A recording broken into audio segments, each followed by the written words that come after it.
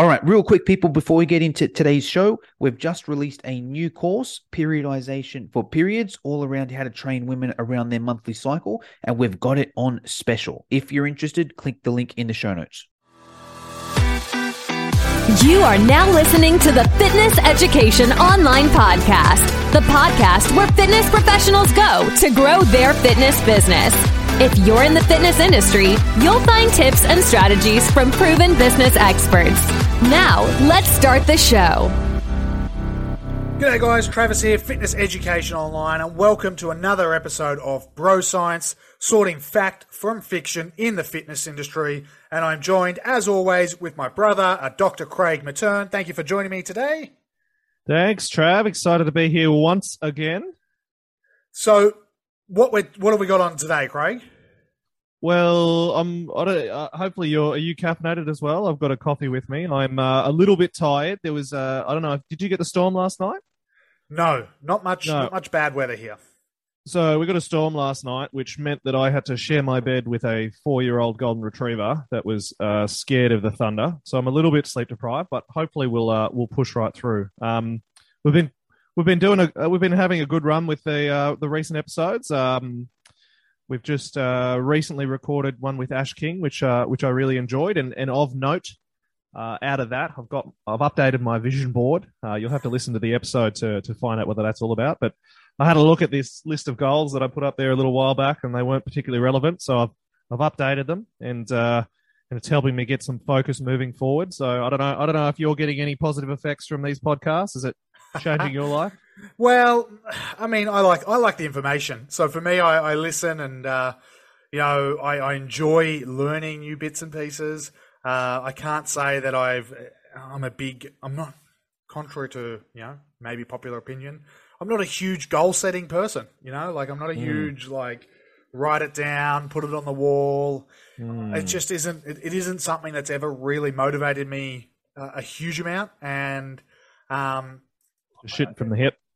Yeah, I don't know. It's not something like ticking off the boxes and stuff like that doesn't do it for me. I'm working on a program at the moment, a specific kettlebell program, whilst we've been in lockdown and out of the gyms, and it's a good program. I'm really enjoying it, and it's 3 sessions a week, and it's just, I just put it in the calendar. Like once I've done it, done, tick, done. And I don't have it like, I need to do 3 sessions a week. It just doesn't. I don't find it works. I can put down, I need to do 3 sessions plus 2 yogas, and it just doesn't work for me. It's just I put it in my head and I just get it done. I don't know. It's interesting, yeah, because it's actually part of how we're wired. I'm listening to a good book with all about resilience and talking about different stress responses and that, and it actually talks about how the dopamine is that reward pathway. And actually, I think it might be one of your courses that I'm touching on as well, that we might be discussing next week. How actually ticking off things off a list is part of that dopamine reward pathway. So obviously, your pathway is maybe a little bit different loaded than mine. Maybe your pathway is more about bacon and bread and toast, and mine's about ticking off checklists. So we all get rewarded by different things, don't we? Well, that's interesting that you're talking about that. That's for those of you who have been familiar. Maybe we could get them on as a guest at some point to chat with you, which could be a really interesting conversation. A lot of that has come from, say, PH360. So within the PH360 system, they talk about the dopamine and how that is the driver of the reward system for a particular somatype, I believe is the phenotype, maybe is the correct word. And that would be the Crusaders, they say. And those sort of people like ticking boxes. They like making sure they've achieved lists. And for me, it's based on PH360 stuff, I am a diplomat, a slow-moving boat, they would call me. Sloth? Sloth, yeah. Sloth, a giant sloth. I'm like the giant sloth, I think is probably the accurate term, the accurate description. So, yeah, for me, it's not really, I almost find it almost makes me paralyzed to look at it. And I'm like, it actually gives me more anxiety to do that sort of stuff than it does not do it, if that makes sense. I don't like having that list and looking at it because it's, maybe it's a matter of having a smaller list. Yeah. Yeah, I guess your thing is just about conquering what's in front of you. Getting on to what we want to talk about today, which you've actually, your giant sloth comment sort of pushes towards that. So what we want to follow on, I guess, from our this is probably going to end up being maybe our 10th episode or a little bit up. 10th episode recorded, but it might not come out in that order. But it'll be a follow on from our very first episode, talking about the real importance of exercise and how exercise can make you live longer, but maybe in a different sort of more specific way. And it's about getting into the gym and turning that puny sloth into a giant sloth, and why that's beneficial for you to live longer. Another caveat is I forwarded that episode, our very first episode, to someone who works in nursing homes and does a bit of geriatrics work, and her off the cuff response was, "I don't want to live longer. I just want to live better." Both of our that, and I told her, listen to the first episode. We're not talking about prolonging a poor quality of life. It's all about living longer and living well, and so that's what today's episode's going to be about as well. Yeah, it sort of ties in together, I suppose, in that this episode today is going to help us live longer in a sense of it's going to prevent bad things from happening to us, and I suppose what we're talking about as well is making sure we've got that quality of life, because what we're going to be talking about today, and the title of the episode is How to Outrun the Grim Reaper. So what we're going to be talking about today is falls prevention, and we're going to be talking about what that issue is on the health system, what that issue is, who is affected by that issue, how can we prevent it, how as personal trainers, what sort of role we can play as well. So there's a whole heap of different factors there that we're going to dive into. But yeah, we're looking at falls prevention. And in that, obviously, if you're, talking to that particular person who's in the nursing home saying, well, I just want a better quality of life.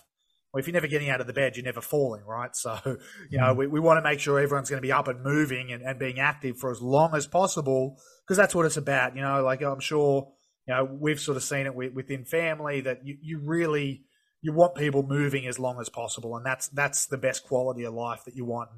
And the minute that you sort of start losing some of that stuff and some of that mobility, becomes I don't know whether problematic but it's definitely a less enjoyable experience for everybody. Yeah, it's very much. This is one instance where the whole use it or lose it philosophy actually rings quite true. So it is really important, and I guess it's not maybe one of our sexiest topics, talking about falls prevention and that sort of stuff, but it actually is. It's going to be applicable to all of us, and we all have. Whether it's family members or ourselves or clients or whoever we're dealing with, as we move forward, it's appreciating this is actually a big issue, and it's as much as we talk about broad health impacts on the health system. So whether we're talking about cardiovascular disease, or whether we're talking about mental health, or whether we're talking about a global pandemic, this is something that universally affects us, irrespective of where we live in the world. Assuming we live long enough to get to this point, but it is a big ticket item, and it is one that we probably need to stress the importance of, because a lot of people would probably, if they haven't had an older relative or they haven't sort of dealt with this, maybe it's not really in the forefront of their mind, but it's a big one where it's actually a prevention thing, and talking to our listeners who might mainly be that sort of personal trainer type, this is sort of saying, hey, you guys again, and this is another example of saying you guys are the ones that are potentially going to make the difference. It's going to be the people out there getting people moving that are actually going to make a difference. They're going to save lives, keep people living longer, and keep people living their lives better into those older age, and keeping away from the Grim Reaper. Yeah, so like you mentioned, it's one of those things. I suppose you're never too late to start, but obviously, the earlier we can keep ourselves moving and keep ourselves active, the better we last as we get older and older. Because, people sitting here, I suppose the statistic we look at here for falls sort of kicks in at that sort of 65 and above. But we all know there's sort of different 65-year-olds. There's the 65-year-olds who are still running around playing tennis quite happy. And then there's the 65-year-olds who are sort of struggling to get up and down the stairs and struggling to move around a bit. So obviously there are different cohorts of people, but we're obviously the sooner we get people moving, the better they are as they get to these sort of ages. Yeah, so I guess it's a double-edged sword to a certain extent. So it is a case of prevention is really important and from an early age, and we'll sort of talk on that as we get through the episode. But to quote a famous elderly marathon runner, so Charles Euster, who was running marathons into his late 90s, famous quote that he had was, "Anybody that tells me that they're too old to exercise, I tell them to make an appointment at the crematorium because they won't live very long." And he really stressed that he wants people to know that they can reboot their body at any age. So it's, the earlier the better, but it's never too late to start for sure. Yeah, it's funny. I remember going through, I don't know, some of our current topics that we've been talking about within Fitness Education Online, and looking at someone who picked up bodybuilding at the age of like 50 or 60 years old and, really transformed their body even at that later stage of their stage of their life, having not done anything like that ever. So, it's never too late to get started. So, but like we mentioned, we're talking about predominantly kicks in at around that 65 age bracket. Then you mentioned one of the things there is it's not just an Australian problem. It's not just it's not an isolated problem. How big is, say, falls? Like, what sort of burden does it place on the healthcare system globally? Yeah, so it's a major public health issue. So looking at a few statistics, so around the world, they're sort of talking upwards, getting close to 750,000 falls occurring each year. It's ranked as the second leading cause of unintentional injury death, secondary to road traffic accidents. And we all know that, the road death toll is significant. So just behind that, that's, dying from an injury in a car crash, is deaths related to falls. If we bring it back a little bit more locally, New South Wales, from recent years, 27,000 hospitalizations each year and up to 400 deaths. So not insignificant, much higher than the numbers we're seeing from COVID at the moment. So this is a problem. This is the falls pandemic, and it keeps happening every year, and it's something that we can prevent. It's the highest cost to the New South Wales health system of any incident. So it actually costs the health system more than road traffic accidents. And that is probably related to the volume of it and the fact that there's lots of different varying degrees of injury and demand on the health system. Would that be maybe because of the age factor that people having to stay in hospital care longer, or having to receive longer or more amounts of OT or something like that as well? Or? I'd say probably a big part of it's the population, so that even a relatively inconsequential fall for someone, if they're a vulnerable person because they've got lots of ongoing illnesses, or they're quite elderly, or they've got social issues, that one fall might lead to a 3-week hospital admission. Whereas if you have a similarly inconsequential minor car accident, it might be an attendance at the emergency department, a quick tick, minimal injuries, and sent home. Whereas if rather than a 30-year-old who's involved in a minor fender bender that needs to get checked through hospital, if you've got an 80-year-old who has a minor fall, it sort of can unravel a lot of the other things. There's a lot of flow on. There's a lot of other stuff that falls around it. Yeah, and I mean, anecdotally, I know my wife, Brenda's grandmother had a fall just at the beginning of COVID, and she was living by herself and all that sort of stuff, had a fall, and has been basically, I don't know whether the correct term is institutionalized. She's gone into an aged care facility, had to have an operation, had major issues with the operation, had to have another operation, and essentially hasn't got out of bed since. So she's basically gone from living alone to having a fall and never getting out of bed since, a good 18 months, I believe, So it's, it can happen that. That's not an uncommon story. And it's not, some people are recurrent fallers, but, it only takes one bad fall and a broken hip to, I guess, bring a pretty unceremonious end to what might have been a long and fulfilling life, which is very sad. And it's not, and we're talking about wanting to live better. So we certainly want to live our lives on our terms and reduce the risk of that. And we'll definitely get into how we can make a difference and prevent that happening. In terms of the risk and the likelihood, 1 in 3 people over the age of 65 and 1 in 2 people over the age of 80 are at risk of falls that will lead to serious injuries. So each year, it's about a third of people over 65, and as the age increases, it gets higher. People who are in long-term care, you're looking at Up to, over a third of those are at risk of recurrent falls. And it's responsible for up to 10 to 15% of all emergency department visits. So it's a big problem, and greater than half of the injury-related hospitalizations for people above 65 are from falls. It's huge numbers, so it is a big problem, and it is something that we need to making a real effort towards managing when they happen and preventing them from happening. So before we get into the prevention side of things and sort of the role we can play as personal trainers or fitness professionals, what are some of the common risk factors that we'd be looking at that are potentially behind some of the falls? Yeah, so it comes from a lot of things. And so, as we sort of said, obviously advancing age is a really big part of it. Any sort of other chronic underlying illnesses will contribute, especially if they affect people's movement. So chronic pain from arthritis, if they've got any sort of degenerative movement disorders, so your Parkinson's, any of those sort of diagnoses, cognitive issues, so Alzheimer's, dementia, that sort of thing will increase the risk.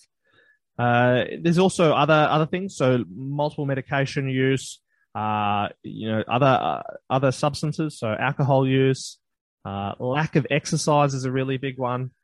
Just going back to the alcohol one, this is as a curious question. I remember our grandfather, Omar, always used to enjoy whiskey, Baileys, all that sort of good stuff. I assume as you get older, your tolerance for alcohol also diminishes. So, like, would the fact that if they're easily to be inhibited by alcohol could lead to the falls? Is that? Yeah, I think it sort of depends. So, there's probably an element of training that would go in there. So if they're a lifelong drinker, they probably can tolerate a fair amount until their liver gives in.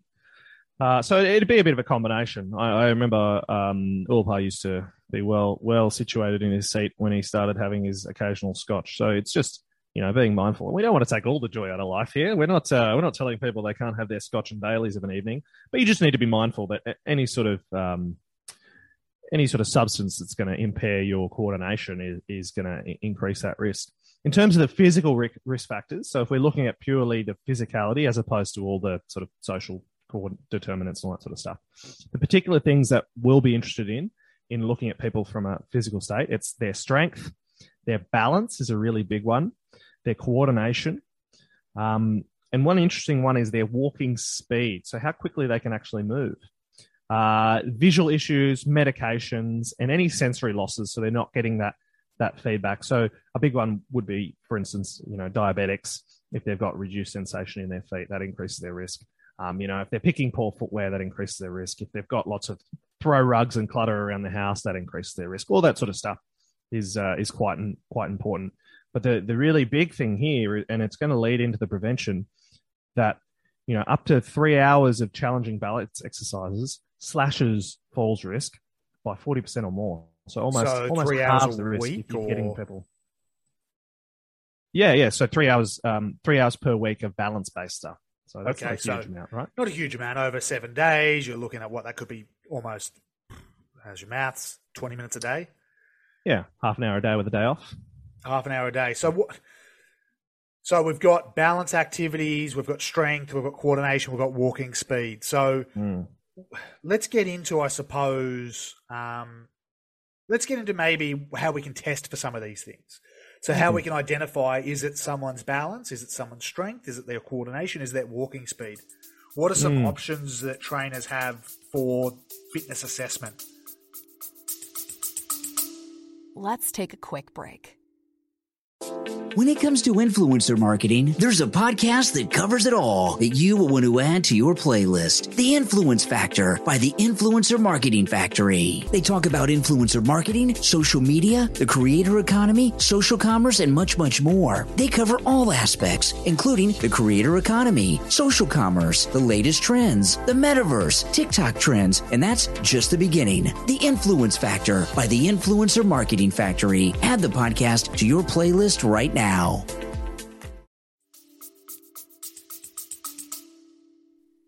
Yeah, so there's a few different things that they look at, and this is one that we sort of you get a bit apprehensive as someone gets a bit older and a bit more frail that you don't want to test them, and you're sort of a bit worried. You don't want to push at the edge, but they can be pretty simple things. It can be simply assessing sort of sit to stand stuff, so in and out of a chair. So that's quite useful to see how effectively they can do a sit to stand.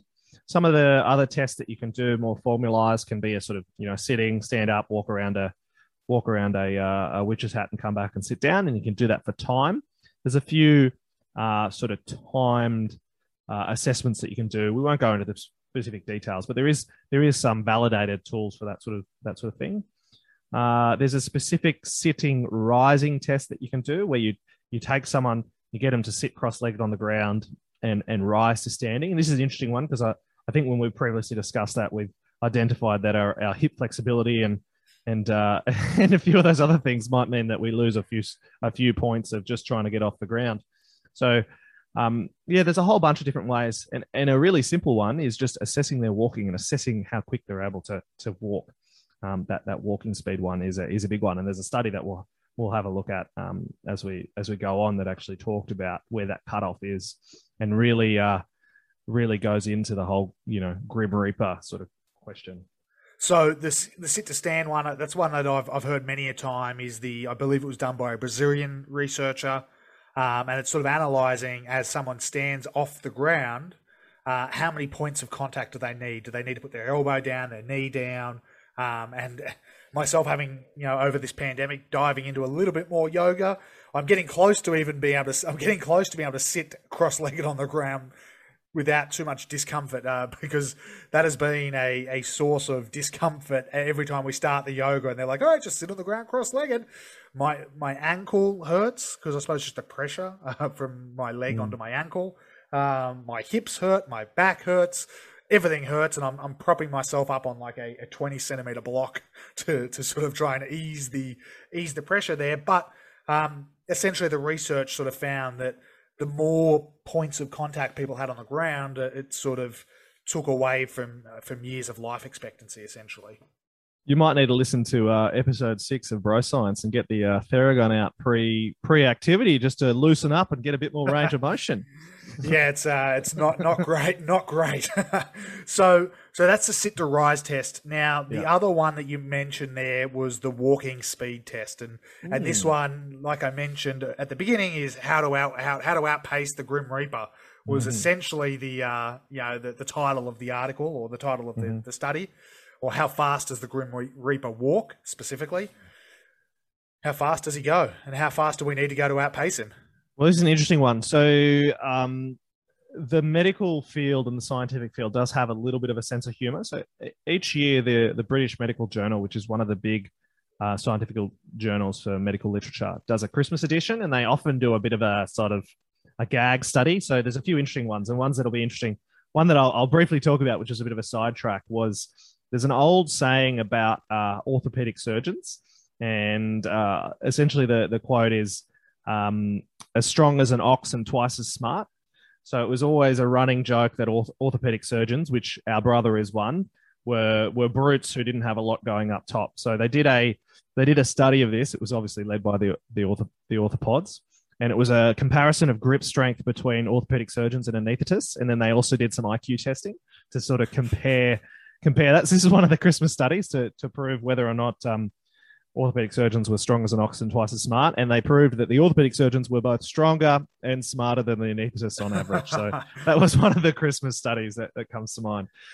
But the one that we're talking about here... Just on that, though, there's a huge correlation, right, between grip strength and longer life, right? This is not a study we've dug up, but are you familiar with that one? Yeah, I think it's I think there's a talk about how grip strength is a good indication of your overall physical robustness, because it's something that is sort of trained by everyday life. So not many people, and if you're like me, you probably occasionally get some social media ads about like grip strength trainers, but most people don't do specific grip strength training.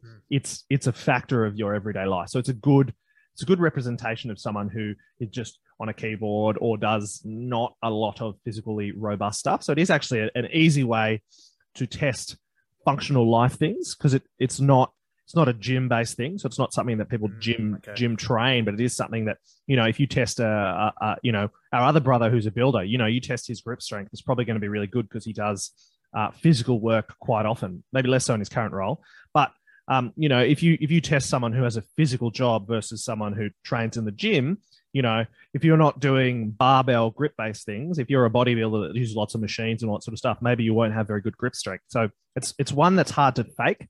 So it is a good indicator of overall life strength, for want of a better term.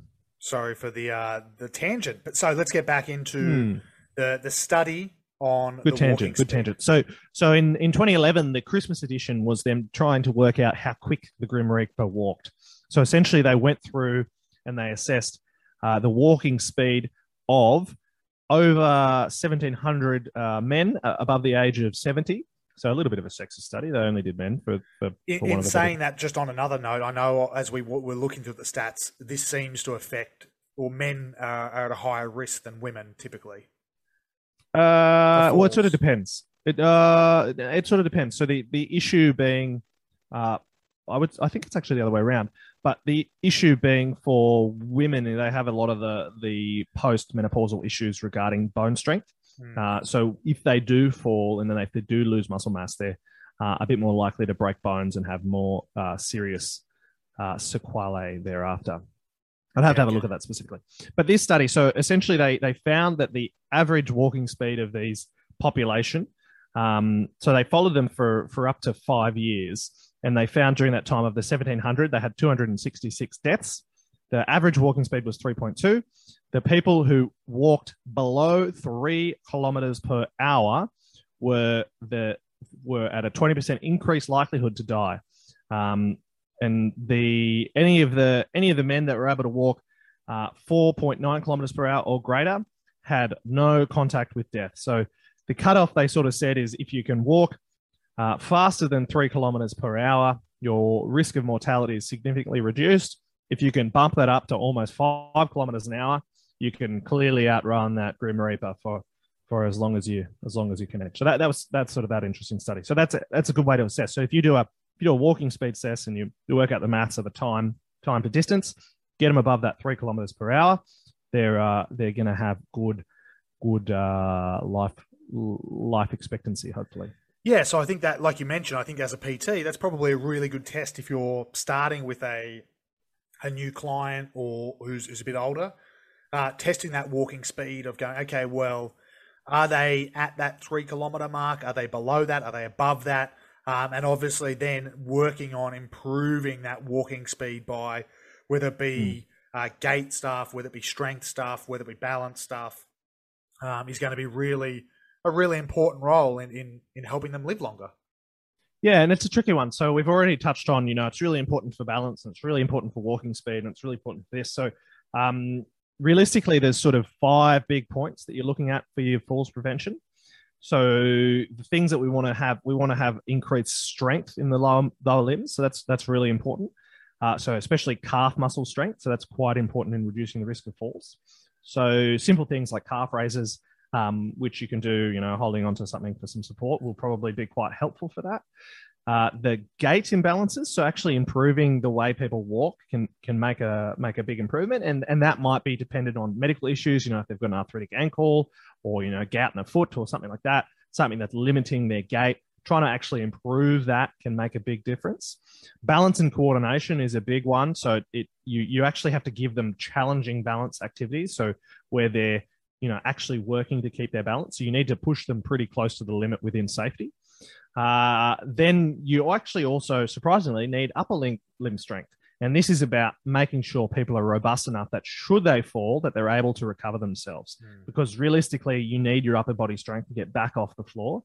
Because the big problem is if you fall and you haven't got much in the way of strength, especially you live alone, you're isolated, if you end up on the floor for a long time, that's a pretty sad way to spend a couple of days, and that can often be one that leads to either either death or at least a long-term change in the amount of care you require. So that's one way that I used to often see in the hospital. Someone has a fall, stuck on the ground for a little bit of time before they're found, and that invariably leads to, living out their days in a nursing home, sadly. And then the final one is that walking speed. So getting that walking speed up above that 3 kilometers per hour to stay safe and active within the community. So those are the big 5 that we really want to touch on when we're training and keeping people active. So let's move on from, say, the tests to those big 5 and go, okay, well, what are the practical tips of what we can do to improve, whether it be lower body strength, whether it be balance? You've already mentioned working on balance, 30 minutes a day, roughly, thereabouts. What are some of the other things we can look at practically as a trainer that we can either give them homework with or we can include into our programs? Yeah, I guess the first thing is again, reflecting back to our very first episode about the importance of exercise. So trying to get them active is a really important first step. So the overall goal is looking at that 30 minutes a day for at least 3 days or more a week of moderate intensity of exercise. And you want to have a combination of aerobic, strength and resistance, balance, and flexibility integrated into that program. So trying to achieve that level of activity is important. Remembering all the risks that come from excessive inactivity or excessive sitting time, excessive lack of movement. So that's an important one to start with. And then the lack of physical activity increases frailty in itself, and it will worsen healthy conditions. So motivating them to do something is better than nothing. So that's the start point, getting them the gear, getting them through the door. Being mindful that this population might not be the population that you're getting into CrossFit comps and doing, HIIT programs and high intensity of stuff. So this vigorous exercise might not be possible. So you need to have a bit of an armory for the different populations. Because as you said, you might have the 55-year-old bodybuilder who's able to keep up with the young crew, or you might have someone who's a bit more frail, who has some chronic issues, has a knee replacement, has a hip replacement, can't do high intensity stuff. So you might need to look at a low intensity resistance program. So thing like, chair aerobics, so a seated based exercise activity. I think our dad does a little bit of this when COVID wasn't happening. He does a bit of an exercise class, which I think there was a fair bit of seated based activities. Aquasize, so getting in the pool, because that gives that, much lower risk. So they're not really at risk of falling and hurting themselves, and they're working against resistance in multiple planes through the water. And then lots of sit to stand activities, because that's what we need to do. And I know we've spoken about this before when we talk about the, shouldn't be squatting or, not appropriate to squat. Well, you've got to get up and out. You got to get up and out of a car. You got to get up and off the toilet. You got to get up and off the couch. So actually doing a structured sit to stand. So simple as, every time you get up from your chair, sit back down, get back up, sit back down. Do that, 5 or 10 times each time you stand up, and then you've got that little bit of incidental exercise, that strength, that balance, that practical side of things. Moving on to the balance exercises. So trying to work out how you adjust that. So things that you can try to do is you want to make them quite life specific. So we're not trying to teach them to be high level yogis, doing epic tree poses and whatever the other balance poses are. I'm trying to remember. Just for me, the mountain pose. The mountain pose. So standing. That's standing. You should try a bit of Shavasana or corpse pose. I suspect that's your favorite one, right? So changing levels on stairs is a useful one. So if you've got a staircase, getting them to move up and down, just a little bit of unpredictability. Negotiating obstacles. So just, setting out a little bit of a walking course with a few things to get around, different levels to step over, things to navigate around. And then moving at varied speed is a really important one. So often we're able to get into a bit of a rhythm, but if you have to be able to speed up and slow down, that causes you to activate a lot of these proprioceptive muscles and small support structural muscles just to sort of adjust and move. So you want to challenge them, but not exceed what they can do functionally. And it needs to be relevant for, navigating around the shopping center. If someone stops in front of you, it needs to be relevant to, having your grandkids and having little people run around your feet and not being put off and tripping over, or, managing around pets or all that sort of stuff. So it needs to be a little bit life functional. It's funny when I thought of balance, I wasn't really necessarily thinking of changing direction and lifting my leg up over an obstacle and stuff like that. But I was thinking of, like, hey, if I'm going to get them, I'm a typical meathead, right? So I'm the bro science part here. I was thinking of picking them up, like picking up an object that's offset on one side without my legs being completely, my feet being completely symmetrical. I was thinking more along those lines of things. And I know you mentioned we've got an episode coming up with JP, who is like that's his thing, is the 3D movement sort of stuff. And making sure that, when you want to pick up the grandkids, you're not going to be, the grandkids are not completely symmetrical objects that are like a barbell where you set your feet and off you go, but it's, leaning over to one side. It's having one foot out in front of the other. That's what I was thinking in my head of balance activities in combination with some strength stuff as well. Yeah, for sure. So that's a really good, so asymmetrical strength exercise is really useful. And I guess it depends on the level that you're at. So if you're just doing simple body weight stuff for people just trying to navigate the world, if you're trying to ramp it up to that next level, doing that asymmetrical training stuff is probably where you can get the fitness industry in. I guess the other one that we often think about is sort of ankle rehab, which is one that you really focus on balance. So the simple ones is, standing on one leg to start with, and then standing on one leg while you're doing something different. So the one I always tell people is when you're brushing your teeth, stand on your bad leg. And that causes you to sort of have multiple neurological outputs, because you're having to think about brushing your teeth and also trying to keep that balance. And then adding in sort of uneven surfaces. So, standing on a pillow or a wobble board or that sort of thing. So you can do that with these sort of balance activities too, changing that sensory input. So balancing with your eyes open, balancing with changing of head positions is a big one. So this, again, one with ankle rehab sort of stuff. Yeah, so standing on one leg and then looking up and looking down, standing on one leg, shutting your eyes, standing on one leg, juggling, all this sort of good stuff. Let's take a quick break. Hey, quick question for you. Are you someone who wants to be fit, healthy, and happy? And what if I told you could get your dream body by simply just listening to a podcast? I'm Josh. And I'm KG, and we're the hosts of the Fit, Healthy, and Happy podcast. Listen, we get it. Fitness isn't easy. Carbs, no carbs. Just stop, okay? It doesn't have to be that complicated. And that's why we made this podcast. We get straight to the facts so you can become your best you. So the way to check us out is click the link in the show notes or search Fit, Healthy, and Happy podcast on any of the major podcast platforms. We'll see you soon. So we've got some balance there. We've got some strength work. We've spoken about whether it be the incidental strength work, whether it be the direct strength work with some asymmetrical loading. We've got a goal of that 30 minutes for balance. What are we talking then when it comes to exercise, whether it be strength or cardio? What's the ideal outcome? Yeah, so I mean, the recommendations are sort of 30 to 60 minutes up to five days a week. So we want 150 minutes of exercise a week, up to 300. You can adjust. So if you're doing more intense, you can get away with a little bit less time versus if you're doing low intensity. But realistically, as much as you can do, the better. So it's important to just do what you can. And in terms of the combination, the other thing that I sort of wanted to get in and talking about, and I guess, harking back to your comment about being the bro is looking at the importance of muscle mass and strength and how, your example of that the gentleman or lady who took up bodybuilding in later life, they're actually doing a really, really good thing for their long-term health, because that, as you get older, as much as we're looking at younger age, avoiding being lean and being thin as being important when you're young, as you're getting older, you're actually more protective to have a bit of bulk. So muscle and even fat can actually be protective as you're moving on.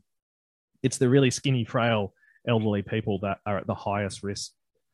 And I guess harking back to the risk, when I was going through my studies, at med school, one that really sat with me is, if you have a fall, your risk of dying is greater from that fall than if you have a diagnosis of cancer. So, you really want to do everything you can to prevent that.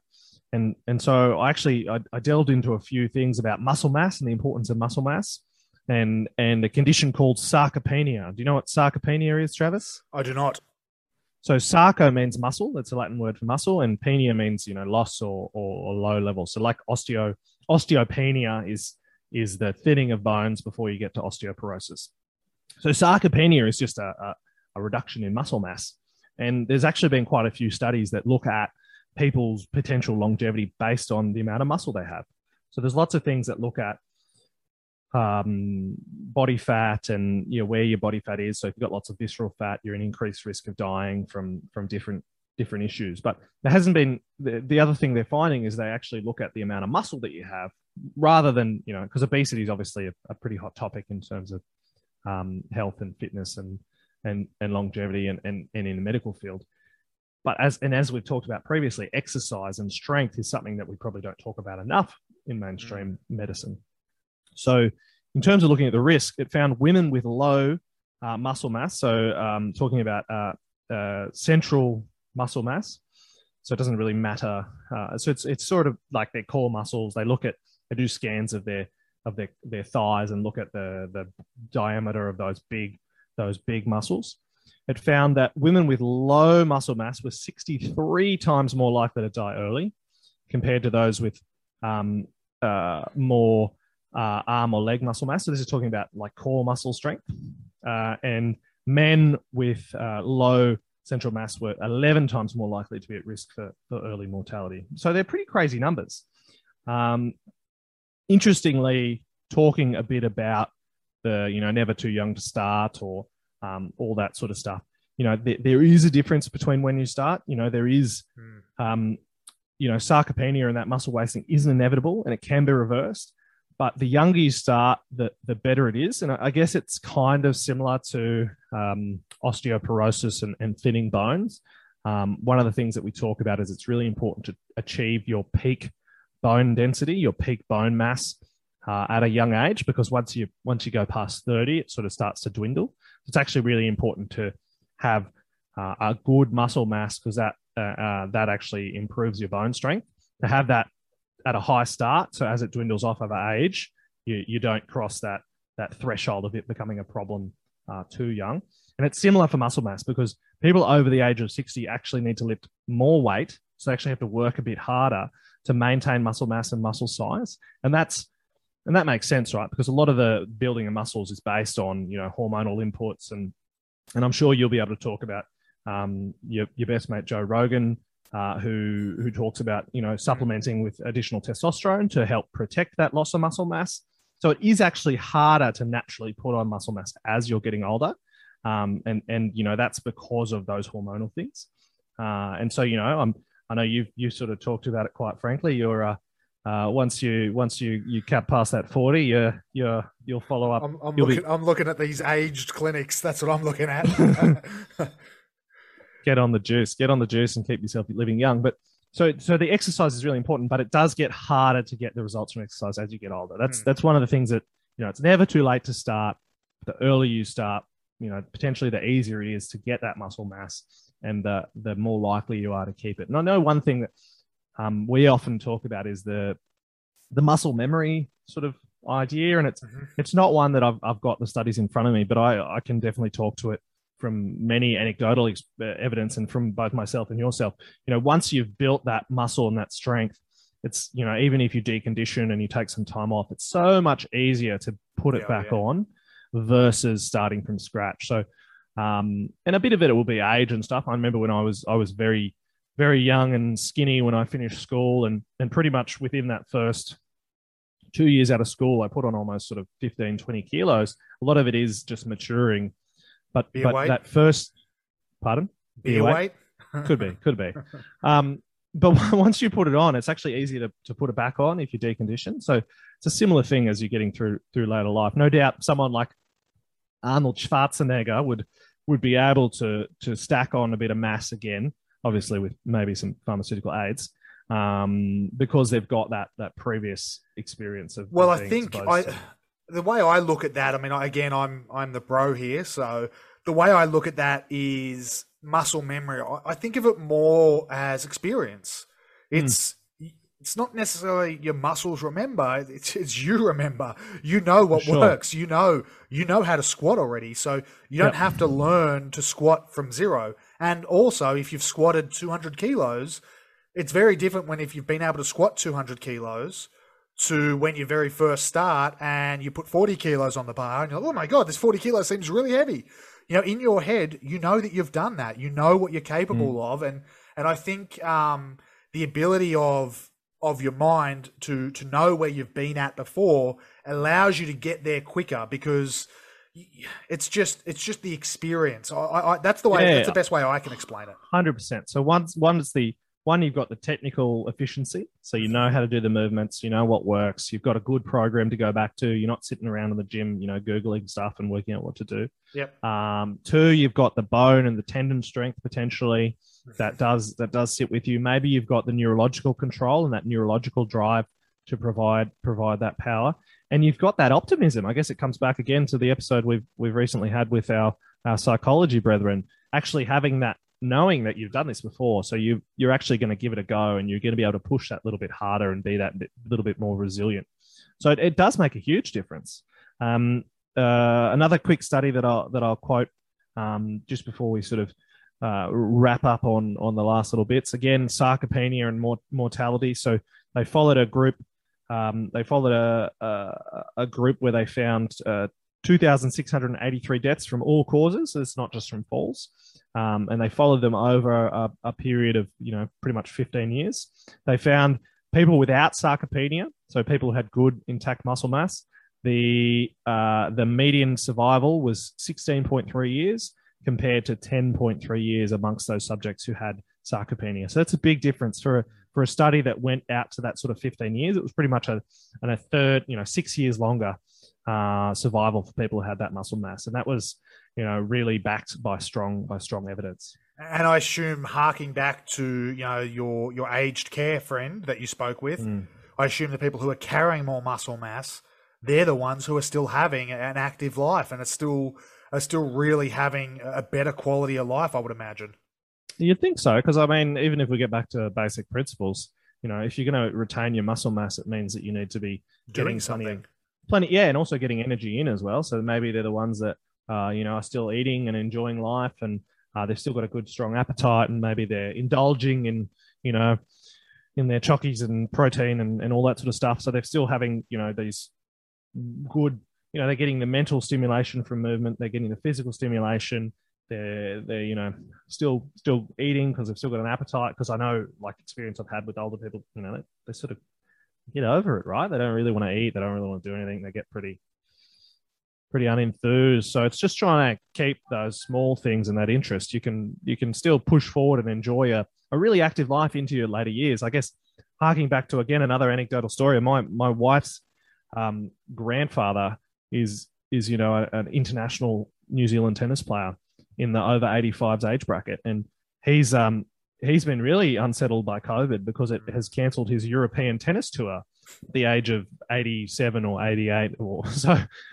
You know, he was a bit frustrated because he was you know, coming into his own in that age bracket, and sadly all the international travel restrictions have left him with a very small pool of players to play against. So to beat on the tennis court. To beat. So, you know, you can have an enjoyable and fulfilled life well into your later years, but you really need to make some time to be physically active. And as much as it's important to have intellectual endeavors and all that sort of stuff, and you know, quality family time and good social connections, doing exercise and getting moving is just such an important part of it. And it just falls back to that exercise is medicine mantra that I always crap on about. And it falls back to that, the importance of personal trainers to motivate people, to get them moving, to keep them moving, and making sure we're making like a difference on everyone's life, keeping them living longer, healthier, happier, fitter, more muscular. Love it. So to summarize then, today we're talking about falls prevention. We know that falls make up a huge proportion of hospitalizations and really a great, I don't know whether burden's the right word, but at a great cost for the health system. On top of that, then, what can we do? What are the things we're looking for? We're looking for walking speed. We're looking to improve walking speed, keeping walking speed up and above 3 kilometers at a minimum. And then if we can push towards 5, we're sort of looking pretty golden there. 65 is sort of that age bracket that we're working on, so anywhere 65 and up. And obviously, the older they are, the higher risk comes into play. We're looking at leg strength, balance, coordination, which can be done via obstacle courses. It could be done by lifting. A lot of sit-to-stand stuff, which is really practical. And realistically, I suppose a lot of stuff that, I suppose functional, it's one of those things that gets thrown around a lot in the fitness field is functional training. And what we're really looking at, I suppose, is functional training is not necessarily standing on a BOSU ball and doing a squat, but it's, picking up the garbage and then putting it in the bin that's up at above, like, I don't know, where's the bin? The bin for you is probably at waist height. The bin for me is maybe at like chest height, right? So, being able to do some of that stuff and move around, get up and down the stairs. So really that proper functional strength as we age as well. 300 minutes roughly, I think you said. So getting people into 2-3 sessions a week, ideally. And anyone who's worked with some of the older population, the social aspect is just also as important. They love a coffee afterwards and catch up afterwards. So that's also a really important part. And obviously, anyone who wants any further information, you guys have delivered some courses around training older adults, and I've done a similar presentation in there before. And in that, there's some specific examples of the sort of exercise regimes that you can actually deliver, like how you can actually structure a workout for older adults to hit these falls prevention. So if anyone wants any of that further information, they can hit us up, and we can definitely forward that through. Awesome. All right, Craig, I think that summarizes today's talk more or less. Yep, definitely. All right, guys. Well, thank you for tuning in. Thank you for listening. That's been Bro Science and how to outrun the Grim Reaper. Thank you for listening. If you liked this show, share it with your friends, subscribe on iTunes, and leave us a 5-star review. For show notes and free training on how to grow your fitness business, visit www.fitnesseducationonline.com.au.